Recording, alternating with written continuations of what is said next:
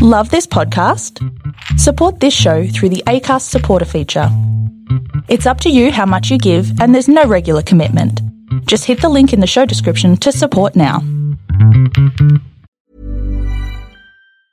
Hey, I'm Ryan Reynolds. Recently, I asked Mint Mobile's legal team if big wireless companies are allowed to raise prices due to inflation. They said yes. And then when I asked if raising prices technically violates those onerous two-year contracts, they said, "What the f*** are you talking about, you insane Hollywood ass?" So to recap, we're cutting the price of Mint Unlimited from $30 a month to just $15 a month. Give it a try at mintmobile.com/switch. $45 up front for 3 months plus taxes and fees. Promo rate for new customers for limited time. Unlimited more than 40 gigabytes per month. Slows full terms at mintmobile.com. Hey, it's Ryan Reynolds, and I'm here with Keith, co-star of my upcoming film, If, only in theaters May 17th. Do you want to tell people the big news? All right, I'll do it. Sign up now and you'll get unlimited for $15 a month and 6 months of Paramount Plus Essential Plan on us. mintmobile.com/switch. Upfront payment of $45 equivalent to $15 per month. Unlimited over 40 gigabytes per month. Face lower speeds. Videos at 480p. Active Mint customers by 531.24 get 6 months of Paramount Plus Essential Plan. Auto renews after 6 months. Offer ends May 31st, 2024. Separate Paramount Plus registration required. Terms and conditions apply if rated PG. This is a Lip Media podcast. You're listening to All the Shit I've Learned Abroad. I'm Andrea Gillis. And I'm Steph Page. We're two Canadian expats now living in Australia and the UK. Between the two of us, we've been through the ringer in our travels, experiencing missed flights, volcanic eruptions, and even a terrorist attack. It's not all that extreme, though. We've also experienced heartwarming, life-changing moments and met amazing people along the way. So kick back and listen to all the shit I've learned abroad. Welcome to Season 2 of All the Shit I've Learned Abroad. I'm Andrea. And I'm Steph. We took a little break. Season 2. Yeah, there's nothing really different. Our intro is the same. The show concept is the same. We just needed a couple weeks off. Yes. We'd been recording for an entire year every week. And Steph, are you feeling refreshed and ready for a new season? I'm feeling like a new person in many ways. So yes, I am. You? Oh, good. Mm-hmm. Yeah, it's Steph and I. We needed a break from the podcast, but also each other. No, I'm kidding. Hey. you would have thought that we didn't speak at all for 2 weeks, but still, Steph was. Yeah, you've had a lot going on. You bought a flat in London. Yeah, unheard of. It's been it's been a busy few weeks. So I've just bought a place. I'm trying to get everything renovated and moved in, and I'm exhausted. Yeah. And then lockdown is still happening. Yeah. And I have been working on tons of projects. You know how we said when this all started that this is the time to work on your side hustles? Yeah. That is something easier said than done. Oh, totally. It's one of those things that sounds great to say. You're like, yeah, let's do this shit. It's a weird time. It is. And I think I found myself a lot more motivated in the early weeks, and slowly I'm just becoming a bit more like, is this still going on? So I'm happy I think that we we took all a break, are. but I'm happy to be doing the podcast again because, yes, guys, if you haven't picked up something creative during this whole pandemic, and if you're still in lockdown, do something creative. Start a podcast, start a blog, but do something to keep your brain stimulated. That's my advice. I know. There's a lot of haters out there right now who are like, please don't start a podcast, or please stop sharing your cooking. And it's like, you know what? Whenever you get your inspiration is the perfect time. Yeah, do it. Jumping back in, we have a new Patreon donor. I hope I say this right. Mahari McCulloch, thank you so much. Your package is going out in the mail this week. So thank you. We really, really appreciate that so much. Even during a break, we got a new Patreon donor. That's just so exciting. I know. So we were really hoping by the time that we had started season 2 of this podcast that we would be out of this global pandemic and we'd be able to travel again. Because I know in the last few episodes that we've done, they've all been around coronavirus. And unfortunately, we're still in it. Yeah. Which sucks, and we don't know how long this is going to go on for. But what we thought would be a really good topic today is to talk about, how things are really going to change after this pandemic ends. I know Steph and I, we've been getting a lot of messages from either listeners or even friends of ours saying, when do you guys think that we're going to be able to travel again? How do you think this is going to change? How do you think this is going to change? And I mean, I'm actually really flattered by these messages because I'm like, I don't think I'm an expert in travel whatsoever. Like, Steph and I, we don't work We're in a the fan travel of industry. it. Yeah. Yeah, we just have a travel podcast, and we like talking about, having discussions around travel. Thanks for everyone that has sent messages through, but we thought we would actually, we want to do an episode where we talk about it. We don't have the answers necessarily to everything, but we have more questions. Yeah. The number one thing everyone's asking, everyone's talking about, and we're going to give you a little teaser on it, is, of course, how is airline travel going to change? Yes. I mean, I think this is the most obvious one. And I think out of every sort of travel topic or travel touch point, airline is going to change the most. And we're actually going to do an entirely separate episode on this because I think there are so many talking points, and we wanted to actually bring on an expert to come talk with us. But we're going to touch on a few of the points, though, now. So I've obviously been watching the air travel industry within Australia specifically because we have Qantas, who's our major flyer. They own most of the market here. It's pretty commonly accepted. They're going to make it through. They're going to be flying again once this is over. And then we have Virgin, who's gone into, well, I want to say Chapter 11. That's not the Australian term. Administration. Right. Bankruptcy, basically. Yeah. And we don't know if they're going to make it through. That's to be determined still. And it's interesting because there's so many factors when you think about that. Because a lot of people are like, oh, let them tank. Don't bail them out. And Qantas will then have a monopoly, which could drive prices up if there's no competition. Virgin also owns one of our biggest budget airlines, Tiger Airlines. So Tiger could go out as well. So even less competition and just the broader implications that these flights not flying will have. So places like Uluru here or Northern Queensland or all these really remote destinations that, yes, there's people who work for the airline, but all the people who work in travel and tourism within those destinations who are dependent on the airlines flying in. So without going too deep into the airline chat, because again, I think next week or the week after, we're going to do a totally separate episode on that. But like you said, so tying in the actual travel and tourism industry. Now, this is where it's like, what's going to happen once this is done? And some of the things that we have to sort of look at, it's like, I think the first thing is which countries are going to be affected by this the most? Who's going to suffer? And as conscious travelers, when we can travel again, is it a point of, do we decide to go to some of these countries to boost up their economy, or are we going to feel too unsafe still? So, Steph, I think you had a list that Forbes, was it Forbes? I did. So I looked up, so Forbes released a list of the top 10 countries most reliant on travel and tourism dollars coming in. All right. How that works basically is how many people work in the tourism sector per tourist. Okay. And this is interesting. I was really surprised by this list. I wouldn't have guessed a single country on it. Are you ready for it? Yeah, give us the full list. Okay, full list. I'm going to count them down, so 10 to 1. Okay. Nigeria, Libya, Guinea, Philippines, Madagascar, Ethiopia, Venezuela, Pakistan, India, Bangladesh.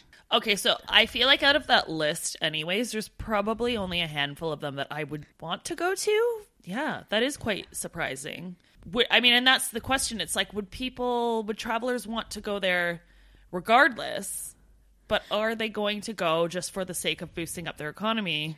But it's funny when you say that, because when you say travelers, you're thinking of, Europeans, North Americans, Western culture. But a lot of the tourism coming in and out of there may be their neighboring countries. That's true. That's a good point.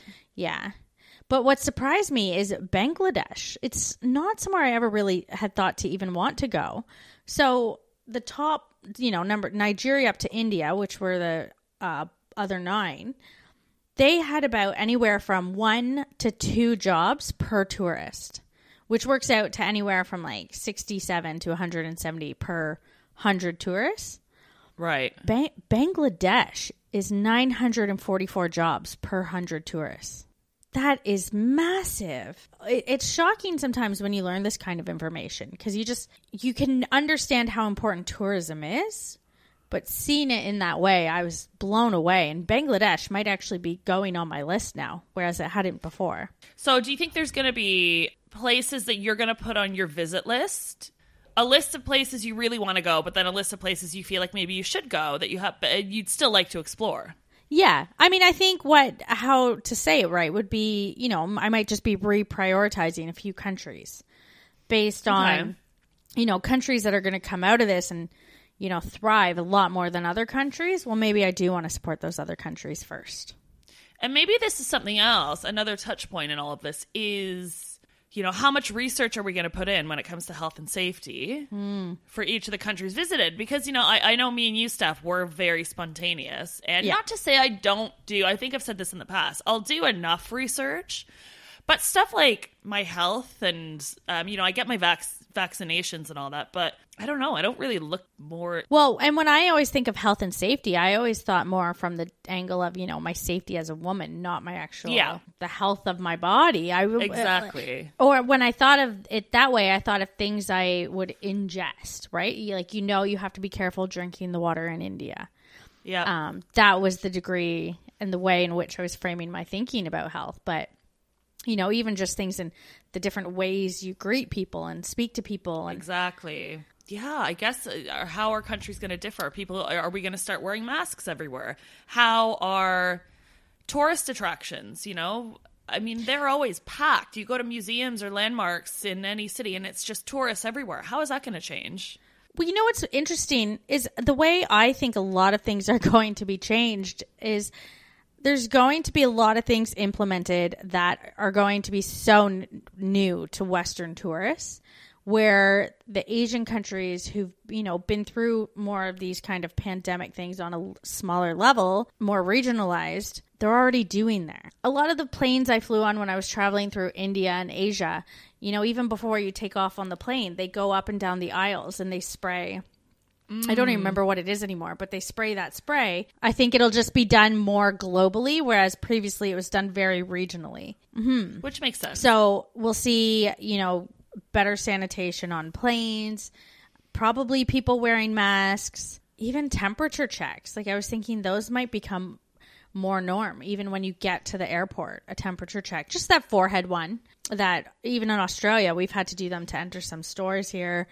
It's become quite normal during the pandemic. Those things might be common practice at airports. And what do we think about tourist attractions? Look at a city like London. I mean, on any given day, London it's a busy city. But then you add in Trafalgar Square, Big Ben, Westminster Abbey, Buckingham Palace. There's tourists all the time. Yeah. And it's how are people, how are you going to social distance?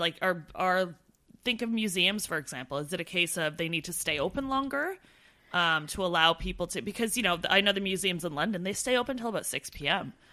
So do you extend the hours and then you only let in a limited number of people? How do people queue up? And they might get stricter. So I'm a member of Zoos Victoria here in Australia, and they just sent out an email yesterday to their zoo members notifying that they're reopening. However, there's only going to be a limited amount of people allowed in at each time. And even zoo members have to pre-book their tickets. So you can't just show up anymore and book your ticket on the spot. You have to have a confirmed ticket before you arrived. And with a time slot probably as well. It was much like us at the Blue Lagoon. Remember how lucky we were? We just showed up and thought we could, go dive in. And we did. We had to go off for the rest of the day and do a bunch of other stuff and come back because they only had one specific time slot left. Yeah. And I guess it spaces people out, though. They don't want too many people in this example, in the Blue Lagoon at any time. Because I think it ruins the whole experience. But maybe now it's going to be more of a safety thing for and probably a lot more markings on the floors like we're seeing in grocery stores and retail stores. That might become the norm as well in tourist attractions. The big hordes of people outside, I don't think that will change too much because obviously you got the people who are like, no, this is 5G. We're fine. You've got all the non-believers. You got the people who just don't care. Well, at the end of the day, at some point things are going to have to, yes, we might have a new normal, but things like crowds of people, that's at some point we are going to go back to that. And it's as you said, how do you police that? How do you control that? Well, and when you live in cities where there's more than 10 million people, I think it's just hard to avoid it sometimes. I think they'll do their best, as you said, at tourist attractions and to keep people social distance, or maybe they make them wear masks or gloves when they go in. But I don't think it's going to change a hell of a lot in the long term. Anyways. Yeah, I think a lot of these measures are going to be comfort measures to get people back out and about. Yes. To make people feel good about coming out. I think things like temperature checks at some places, hand sanitization. I mean, I would be just fine if they stayed around. Like, better hygiene. You and I have joked around in so many episodes about how we've seen people not wash their hands, you know, in public bathrooms, on planes, and everywhere. Like, if we're forcing people to clean their hands, I'm down for that. Yeah, 100%. I don't know why anyone would be against having exactly that. Because more hand sanitizer. Yeah. I mean, it's just, again, a case of people actually washing their hands. And I hope, if anything comes out of this pandemic, it's like people are just a bit cleaner. Yeah. But you made a point about, you know, making people feel safer. Mm-hmm. And my next thought on this is, how much do we think? So when, you know, I reckon in a few months' time, maybe another 6 months, globally, we'll be at a place where they're saying, okay, it's safe to travel. Yeah. It's fine to get on a plane. We're good.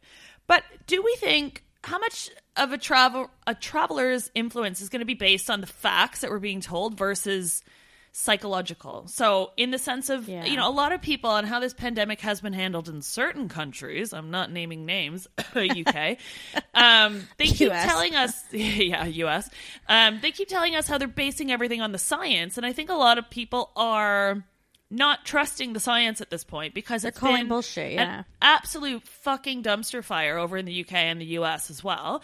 And my thinking is that even though people might be told that it is safe to travel, I feel like people are still going to be too scared to get on a plane or to visit 100%. Another country. And I'm trying to think, you know, are we going to see, some people are saying that when we're allowed to travel, we're going to see this massive influx of people booking flights and you know, traveling. No. And I actually think the opposite. I think people are still going to be staying put for quite a long time, and we're not going to see a huge pickup in traveling for a while. Mm-hmm. Now, me personally, psychologically, it probably wouldn't get to me. I probably will be one of those people. I'll be the first people like getting on a plane. I'll be the first on a flight. And you probably will as well. But I feel like I know people that wouldn't be. So we're kind of obviously in this bubble where most people we know love traveling too. And we're all like, yeah, we'll go, whatever. But yeah, I've talked to quite a few people who are like, you know what? No, if I don't have to, why would I for a year or two? Like, they're not someone who travels every year anyways. Right. They don't have that pressure. So why would they book it? Yeah. It's not a priority. I think we've talked about this before where, you know, people like myself or you, Steph, we put travel up there as sort of our main priority in life. That's a big, you know, I think of one episode we called it our first true love, which is cheesy as hell, but it's true though. And right now I'm starting to finally, like, it's really hit me that I haven't been able to really go anywhere for like 3 months. Yeah. And I'm me too. itching for it. I can't wait until I can book a flight. I don't care if they make me wear a hazmat suit on that plane and like they're putting a thermometer up my butt to take my temperature. I will sacrifice all of that. Bend over. Do all of that. if I had to. We do it the old You're going to be there bending over and be looking around and being like, wait a minute, why am I the only one doing this? Yeah, I know. They're like, ma'am, we just wanted you to. But I would totally be willing. Just get me on a plane. I want to, and I'm following all the rules that we've been told to follow, and it sucks because I'm in one of those countries right now because they've handled it so poorly. I feel like we're going to be the ones grounded for so much longer than the rest of the world, which makes me seethe with anger. But yeah. I will say, I've heard, here we have very few new cases now, but there are still some being found. Right. And when they make the news, they say things like, oh, this person had traveled in March to, some Caribbean place. And the outrage they get, people are like, why would they have gone anywhere? Blah, blah, blah. And I'm like, we all need to keep a level head because traveling on March 1st was a very different situation than traveling on March 30th. People it's like we're losing the sense of time and how quickly everything's changed. Oh, totally. I mean, you flew to London on March 6th or something? Yeah.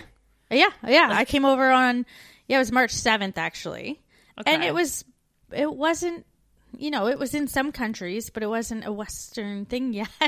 No, it all wasn't. changed There was very quickly.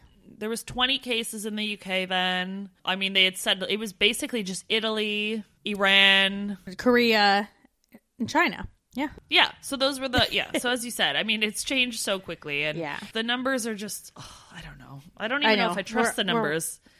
I feel like I've got trust issues as someone living in the UK from all of this, okay? So if you're going to ask me questions about numbers I see in Canada or whoever, I'm like, don't trust anyone.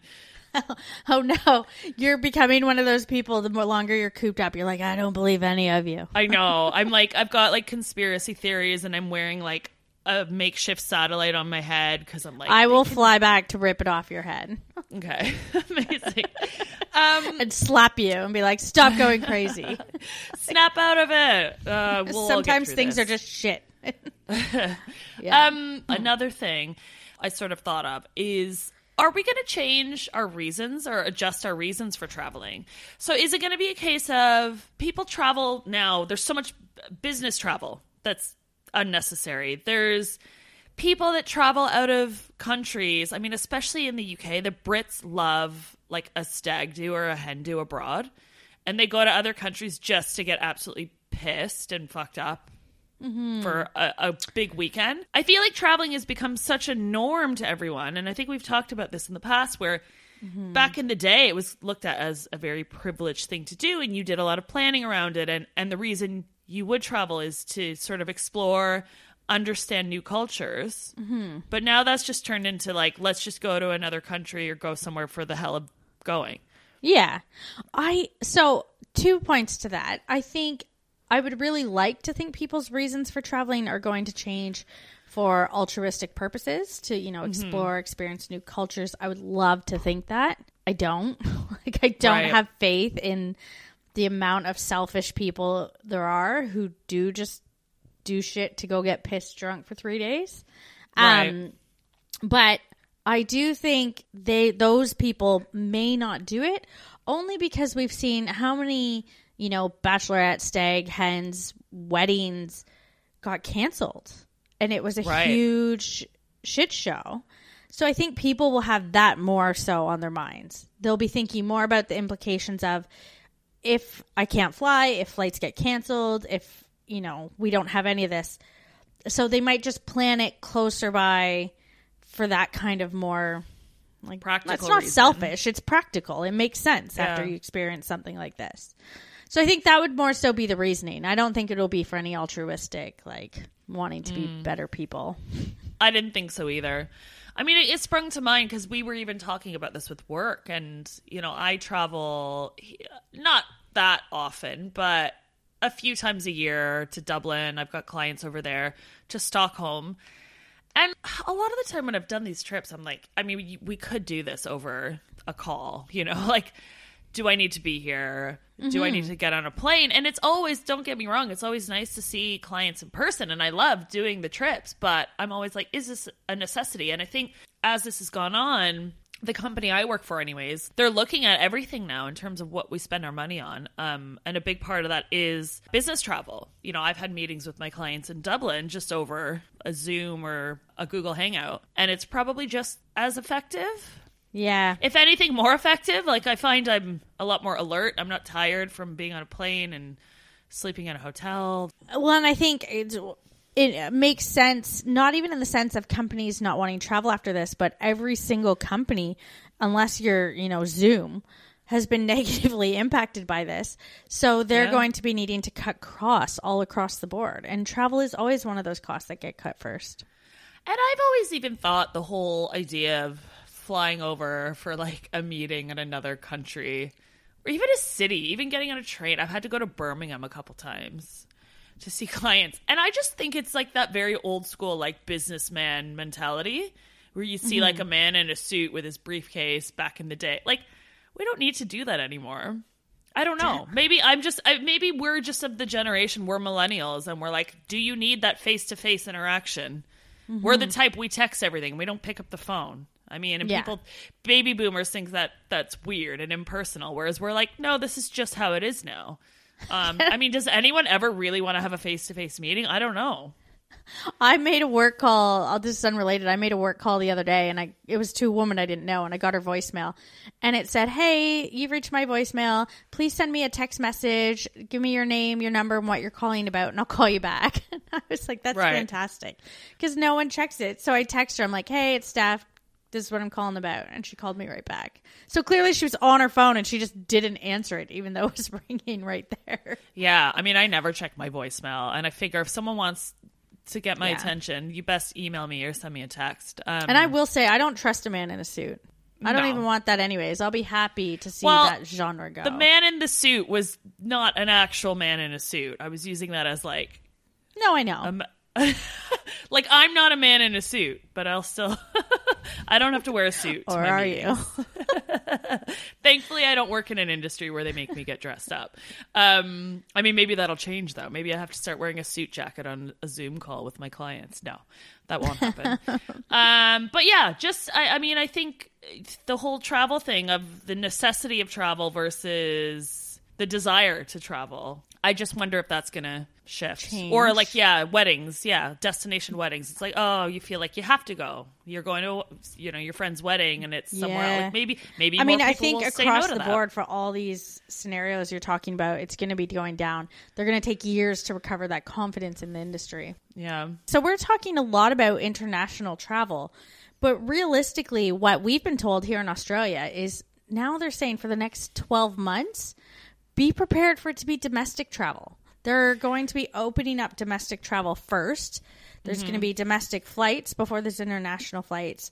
And so I think that's one way that travel is really going to change is people are going to see a lot more of their own countries before they see other countries.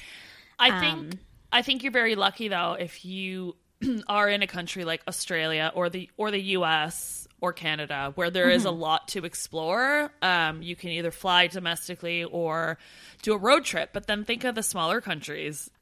There's some countries that are so tiny, you probably can see it all in. I mean, look at Malta. There's an example. Malta you can see in a day. Probably a couple days. I love Malta. I went for, I think, a week once, and that was more than enough time.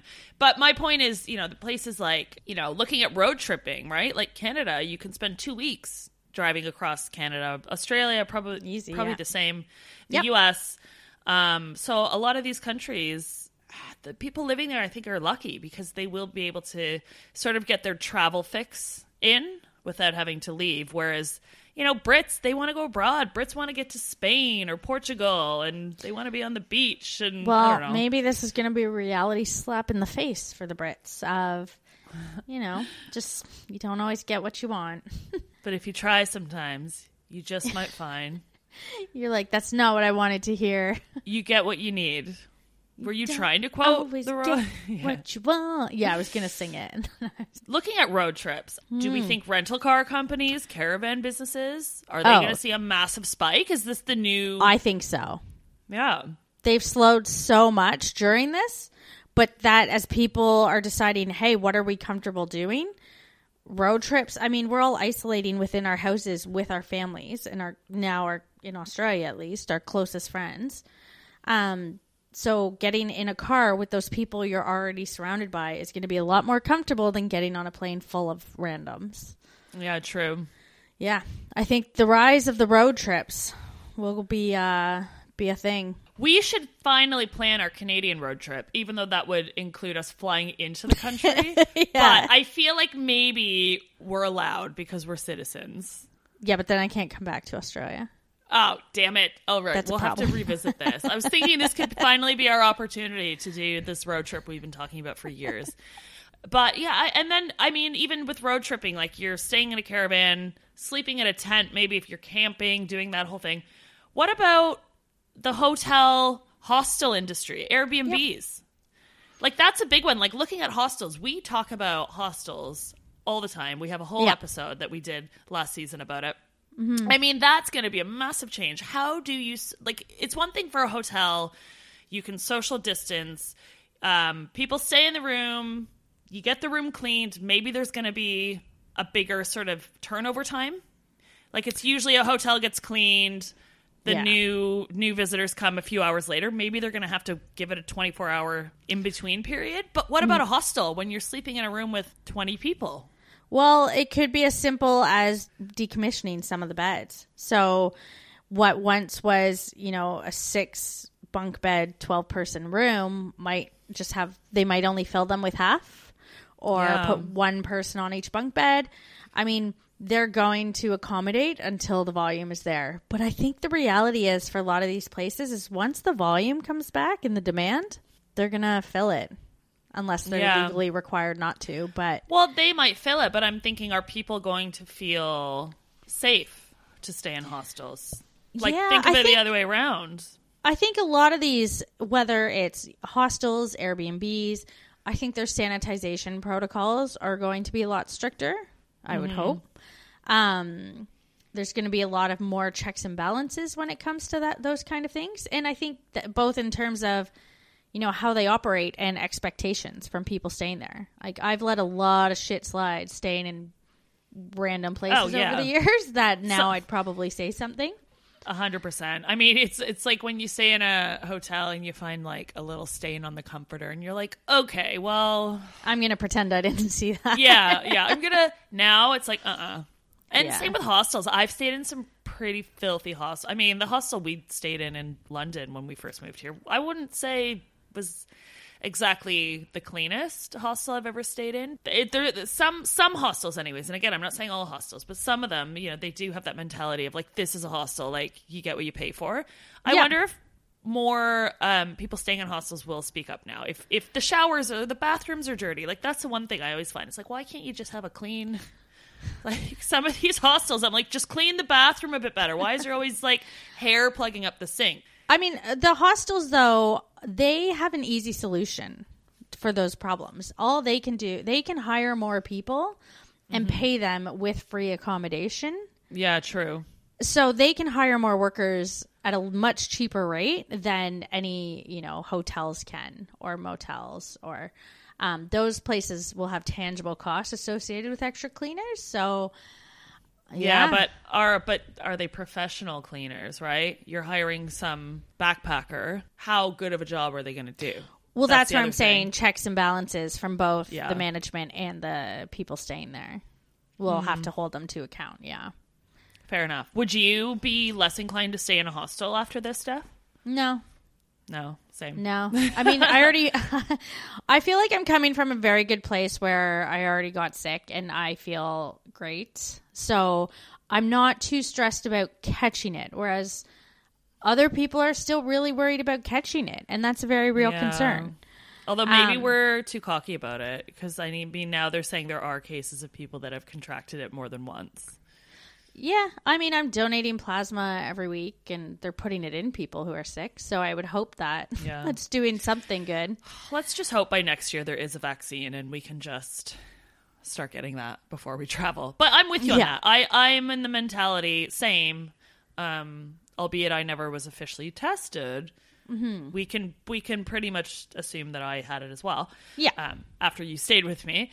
That I gave to you. Sorry about that. I was like, okay. I feel like this is the first time we're actually addressing this on the podcast. And my bad. I mean, I don't know where I got it from, but sorry, Steph. But it's same thing. I'm kind of, I feel like we got it early and there should be some type of immunity going through our veins right now. And so, things like this stuff isn't really scaring me. Yeah. But for those that haven't had it, I get it. It would be... I think you touched on a really good point, is that there's a lot of people who are going to be more comfortable once there is a vaccine. And yeah, exactly. I think that's maybe a pivotal turning point, too, and when a lot of these industries start to see a rise. And even not just travel, like the concert, live music, entertainment industries have taken a huge hit. And one of my favorite artists that I came to London for, we were going to go see Eric Church. He said he won't perform at big venues anymore until there's a vaccine available. Yeah, fair enough. Because he doesn't want accommodations in the crowd. He wants people to have that live music experience without not being able to touch anyone. He doesn't want to go into a venue and have someone in every other seat. Yeah. I mean, it might be great for venues, but I mean, airplanes, if they want to skip that middle seat moving forward, they're not. Great. I mean, I think people keep talking about that. And, I've reached out to a couple of my pilot friends, and that seems to be a very token gesture to make people feel better. That's not actually that meaningful. It won't do anything, let's be honest. It might separate two people in that row, but you're still not, 6 feet apart? Is it 6 feet, or are they saying 12 feet apart? I don't even know what it is 6 feet, anymore. meter and a half here in Australia. So I mean, you're not a meter. Yeah, if you're sitting on the aisle seat and then there's another person on the aisle seat, that's not even close. No. You're an arm's length away. So, and then on top of that, you're in a plane where everything just gets germs are just recirculated anyways. Yeah. I mean, maybe, I'll have to wear masks. I used to work with a girl that anytime we went on a business trip, she would wear a mask on the plane, and I used to make fun of her for it all the time. And now she's probably like, look who's laughing now, which is true. I think masks will definitely be a new normal. I mean, how many companies have you seen pivot now to make really stylish masks? Yeah. That is Kim going to Kardashian, be... She's in the got flying. Them. I mean, yeah. I'm a bit sick of all these celebrities trying to cash in on this fucking pandemic. It's doing my head in. But yeah, Kim Kardashian put out I know. a line. I will say, though, I will give a huge shout out to a stylist I know who makes clothes for artists who are on tour. Obviously, when everyone stopped touring, she stopped getting work. And she pivoted to selling masks. Bria Stinson from Stinson House, Haus. And... that's how she's been able to sustain herself during this, which she was in the clothing and wardrobe industry. That's what she did. Yeah. And I ordered one from her because I was like, I want to support you. I've worked with you so much. But do the masks actually do anything? There's all these, back and forth. They're saying that the cloth ones don't actually really do much anyways. I mean, I feel like there's a lot of back and forth about it because some people just... There's a lot of back and forth. My frame of thinking is it's definitely better than nothing. Mom deserves the best, and there's no better place to shop for Mother's Day than Whole Foods Market. They're your destination for unbeatable savings, from premium gifts to show-stopping flowers and irresistible desserts. Start by saving 33% with Prime on all body care and candles. Then get a 15-stem bunch of tulips for just $9.99 each with Prime. Round out Mom's menu with festive rosé, irresistible berry chantilly cake, and more special treats. Come celebrate Mother's Day at Whole Foods Market. Hey, it's Ryan Reynolds, and I'm here with Keith, co-star of my upcoming film, If, only in theaters May 17th. Do you want to tell people the big news? All right, I'll do it. Sign up now and you'll get unlimited for $15 a month and 6 months of Paramount Plus Essential Plan on us. MintMobile.com/switch. Upfront payment of $45 equivalent to $15 per month. Unlimited over 40 gigabytes per month. Face lower speeds. Videos at 480p. Active Mint customers by 531.24 get 6 months of Paramount Plus Essential Plan. Auto renews after 6 months. Offer ends May 31st, 2024. Separate Paramount Plus registration required. Terms and conditions apply if rated PG. I'm Sandra, and I'm just the professional your small business was looking for. But you didn't hire me because you didn't use LinkedIn Jobs. LinkedIn has professionals you can't find anywhere else, including those who aren't actively looking for a new job, but might be open to the perfect role, like me. In a given month, over 70% of LinkedIn users don't visit other leading job sites. So if you're not looking on LinkedIn, you'll miss out on great candidates like Sandra. Start hiring professionals like a professional. Post your free job on linkedin.com/people today. Maybe. Yeah. Yeah. Yeah. I mean, even as long as people are actually even wearing if them 50% of what you say you were to cough and 50% gets transmitted, that other 50% didn't. So, you know what? I mean, on the scale of trying to do what you can do, yeah. Yeah. I feel like you are too entrenched in the UK where they're like not actually taking it too seriously. I think people are. I think the people are taking it seriously. It's the government that's not. I think us as citizens and residents of the UK, people are, you know, all these stories keep coming out where they're like, oh, people weren't social distancing in the park. That's absolute bullshit. People are, and they are, but they're getting tired. I think that's what's happening in the UK. And you've got people like Bojo, and I mean, you've got the story of Dominic Cummings. He's the Prime Minister's chief advisor. Okay. And he drove his car miles and miles to some other city to like drop his kids off. Wasn't he having an affair? No, so that's a different guy. Oh, geez. Yeah, okay, it's hard to keep track. He was like he was the guy that basically said we needed to social distance, and he said that the science would work, and then he was caught going over to his mistress's house. I can't remember his name. But this guy recently, Dominic Cummings, who is the Prime Minister's chief advisor, he was caught going to another city so he could be closer to his parents in case he needed childcare, because he thought him and his wife had symptoms. But then they were like, well, why would you go to your parents? Anyways, the entire government, they're the ones not following any of the rules. And the rest of us are actually sitting here patiently being like, okay, when can we go out? Yeah. But I feel like they're slowly losing us. We've had beautiful weather, which I'm very grateful for. It's a long weekend this weekend, and people are tired, and people, like, everyone's in the parks, but it's not crazy busy. Everyone is actually socially distancing, but it's starting to people are not taking anything the government says seriously anymore. Yeah. I think that's where we're at. And I think it's just going to get to a point where I think they've already lost control a little bit, but I still feel like the people of, you know, the UK are trying to do their part, but I don't know. They left it too late. Crazy days. I know. So we're talking about masks. We're talking about all these different things, temperature checks. What will they be doing? I think I want to say when people do start traveling, whether it's right away or when you go, I think just our expectations going into this post-COVID world is to just accept and be prepared for the changes. Things are going to change.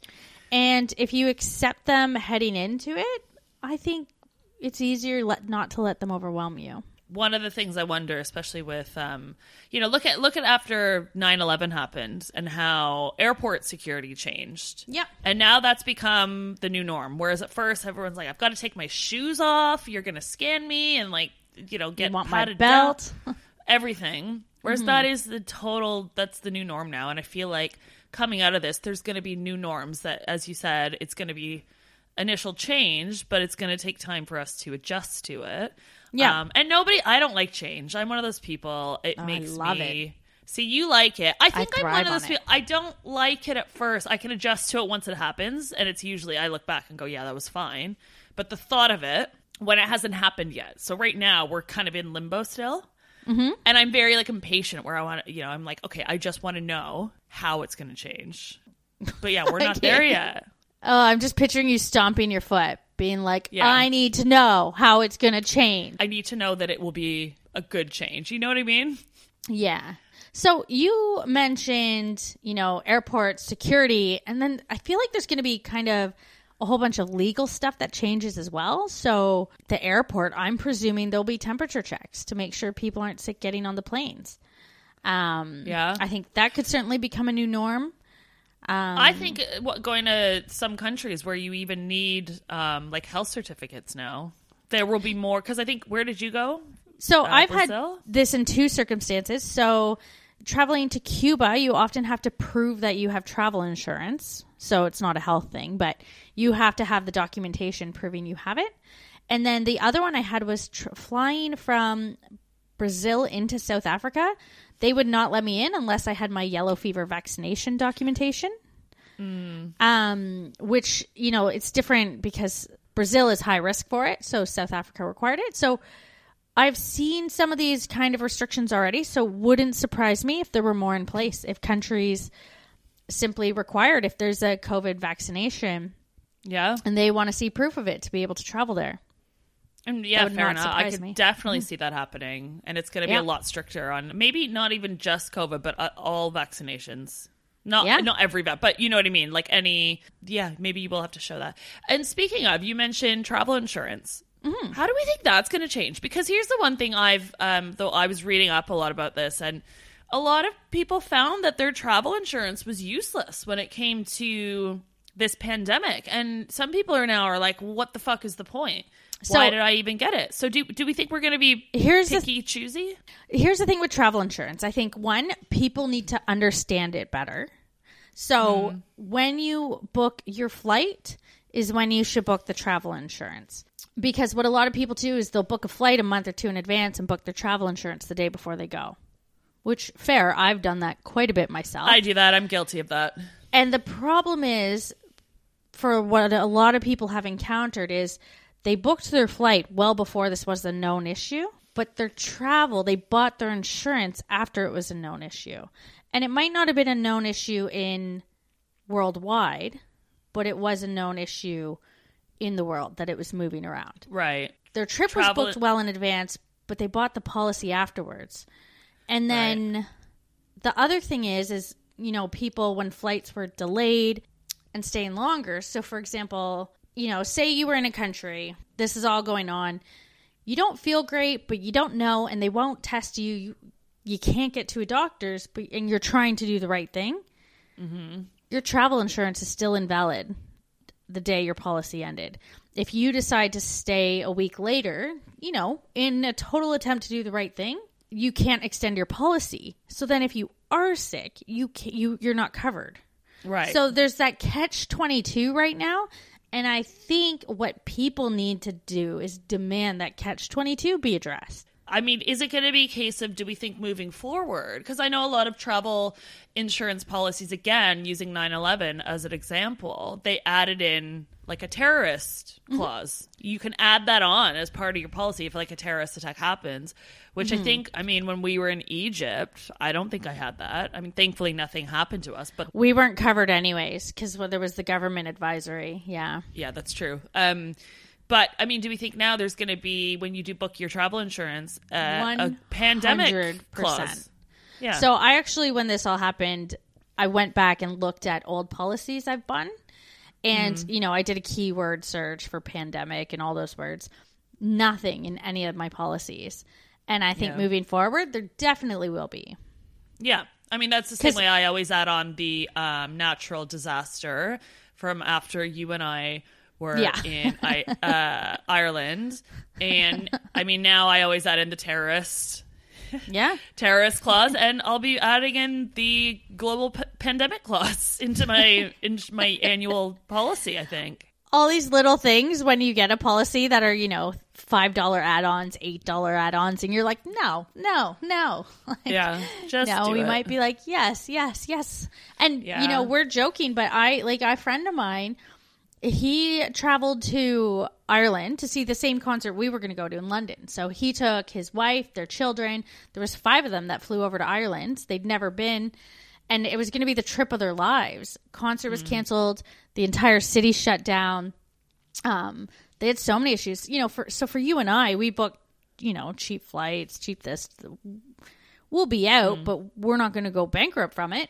People like that, like they lost tens of thousands of dollars. Yeah. Yeah, I think people are going to be, once this is all done, evaluating their travel insurance policies. And that's the other thing. Some people might not even bother with it, depending on where they're going. Because again, after this whole thing, like some people have found that it was completely useless. And they're like, well, why did I pay for this? Yeah. I maybe I need to be more sympathetic. I feel like it wasn't useless. People just didn't understand it. But I also grew up with a, you know, insurance agent for a father. So, so I've always understood the world of insurance and how important it is. Yeah. So you get it. My sister also sells insurance. Why are we not in the insurance business? Oh, I can't imagine anything I'd rather do less. Fair enough. We'll leave it to the experts. Yeah. I think there's only one more point. I'm going to ask you a question, Steph. Okay. Would you ever go on a cruise after this? Yeah. You know what? I would. And it's funny you asked that because my parents, actually, I was talking to my mom and she said they're going to be one of those people booking a cruise. Yeah. And it's just that logic of like when you and I were in Egypt and the bomb went off. And everyone was like, you need to leave Egypt now. We were kind of like, well, what are the chances it's going to happen again? True. I think my parents are kind of thinking, you know, this is probably going to be the cleanest the ships will ever be. Yeah. And the safest. Like, they'll be better now than they ever have been, and then it will be a slow decline from there. So that's like when I flew with United Airlines a couple years ago, and it was after like they had the worst press where the video came out of them dragging some woman off the plane, and then like I don't know, something else happened, I can't remember. Yeah. And I was flying with them back from New York, and everyone's like, "Ooh, are you sure you want to fly with United?" And my dad made a really good point. He was like, they've probably cleaned up their act by now because they have to. And that flight, there was like 20 people on the plane because nobody wanted to fly with United. And I was treated like a queen, like a goddamn queen on that flight. It was one of the best flights I've ever taken. So you're right. Same with the cruise ships. One thing I did I was reading an article that the Huffington Post had published about same topics, just talking about how we, think travel's going to change. And one of the points that came up was cruises. And they actually said that people that take cruises are very loyal. They're loyal cruise vacationers. And they actually don't think that the cruise ship industry is really going to suffer that much long term because, like you said, your parents, and people like your parents that love a cruise, they're going to book a cruise again. Now, me personally, I've never had any interest in taking a cruise. I mean, they call them like floating petri dishes anyways. Yeah. They have breakouts of like norovirus and all that. But what was that cruise ship where people had to quarantine on the ship for weeks? Andrea, no, oh my gosh, there's still thousands of people stuck on ships at sea right now. Oh, really? A lot of them now, they've let the passengers off of. Oh, it's a huge thing. But the workers aren't allowed off the ship still. And the workers aren't getting paid either. They're just stuck on these ships and they're not allowed off. Yeah, no thank you. It is like the cruise ship debacle worldwide is still going on. And it's crazy because even here in Melbourne, when I was down in Port Melbourne one day, you could see the cruise ships lined up where they weren't letting them off. Oh. And I was just looking at the ship and it was docked here, but no one could come off. I'm like, this is crazy. There's people jumping off ships. There's people on ships right now committing suicide. Like, it is a big thing still. See, and that's what I've always thought anyways with cruises. I'm like, you are stuck on a boat. Like, if you can't get off and something like this happens and if anything, this has made me, I'm further away from the idea of ever even getting on a cruise. Like, I don't think I'll ever do it. I don't think there's much. Every time you ask me if I would do something, I'm like, yep. I'm trying to think what I would say no to. And I think the only thing I said no to is maybe traveling to Libya right now. Well, yeah. I mean, I don't think it takes a pandemic, though, for someone not to travel to certain countries, I think. And to be fair, I don't think it would take a pandemic for me to say no to a cruise. This is just adding to the list of reasons why I would not want to take a cruise. We should maybe do a separate episode on cruises. We'll get like an expert on and maybe they can... Maybe the episode is them trying to convince me to take a cruise. Maybe if someone paid for a full cruise for me, I'd Here's a question. Yeah, let's think of it that way. If someone was... So your sister calls you up. She wants to take you on a cruise for Christmas. I'm sorry. That was a layered question. So we already know that's not happening. I mean, my sister and I can barely go on vacation together when we're not stuck on a boat. Put us on a boat with free alcohol? Are you kidding me? That sounds like the worst idea. Liz, if you're listening, I love you, but we both know that is not a good idea. Steph, your scenario you built up here, it didn't work. Okay, bad scenario. If I won the lottery and I bought you an all-inclusive cruise, would you go on it? You'd probably bully me into buying you something else. I probably would, for just to say I've done it. Like, I feel like I should. So I feel like it's not about the safety. It's about the money. Here's the thing. It's not a. You can be bought. You did, because, and also I feel like if you bought it, then we'd have like the really like fancy exclusive room. True. It would be like baller. Yeah, True. I would do it then. All right. I'm not staying economy though. There's hope for the cruise industry yet. We'll see. Yeah, but I don't know if I'd like it. Could you be stuck with me on a boat for a week if I was grumpy? Andrea, I was just stuck in your apartment with you for 2 weeks, and that was a lot smaller than a boat. Yeah, and we were really sick. Again, I'm really sorry for getting you sick. My bad. I didn't even hold it against you. I don't care. Can I just say as well, when I was feeling sick before Steph and I was laying in bed, yeah, and I was like, Steph, it's really great that you're here and you can take care of me. And she brought me a beer from the fridge. That was her way of taking care of me when I was sick. I did. I came in and drank a beer with you in your bed. Yeah, it's probably and that might be when I got sick. Yeah, when we shared a bed in the afternoon. Oh, good times. All right. Those are our thoughts. I mean, I don't think we had the answers to everything, but... Well, I don't think we had the answers to anything. No, we don't. I mean, I'm hoping anyone that listened to this episode wasn't expecting to come out and go, right, Steph and Andrea have said that by July 27th, we could get on a plane, and no, I have no idea. But I still welcome any of your questions for us on Instagram or email, because we have been getting a lot of them, and I'm like very flattered that you guys think that we have the answers. But I mean, our prime minister in the UK doesn't even have the answers, so who knows? And he got it, and he still doesn't care. Send us your feedback. When do you guys think we're going to travel again? Based on everything that we talked about today, what do you guys think about airlines, cruise ship industry, hotel industry? What do we think? All right, guys, we're looking forward to hearing all your thoughts, and we're so excited for season 2. I mean, obviously, travel's a weird realm to be in right now, but there's lots of stuff coming your way. All the Shit I've Learned Abroad is a travel podcast focused on anything and everything related to travel. You can listen to us on multiple platforms, from iTunes to Google Play Music and more. And with that, please, if you have a chance, give us a 5-star review on iTunes or whatever platform you listen on. That drives us up the charts and really, really helps us out. Want to support us on Patreon? Find us over at Shit I've Learned Abroad Pod, and donations start as low as just $1. Also, if you could follow us on Twitter and Instagram at Shit Abroad Pod, and Facebook by searching all the Shit I've Learned Abroad. Thanks so much for listening.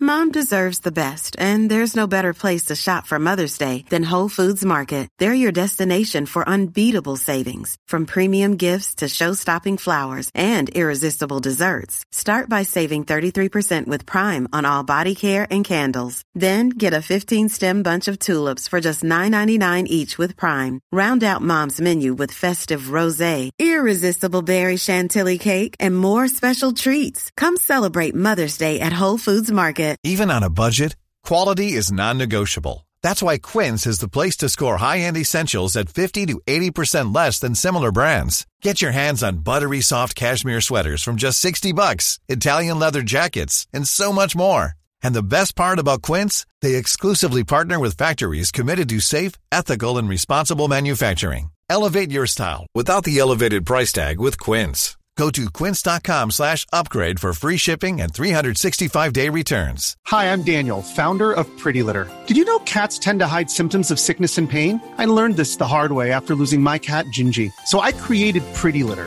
a health monitoring litter that helps detect early signs of illness by changing colors, saving you money and potentially your cat's life. Pretty Litter is veterinarian developed, and it's the easiest way to keep tabs on your fur baby's health right at home. Go to prettylitter.com and use code ACAST for 20% off your first order and a free cat toy. Terms and conditions apply. See site for details.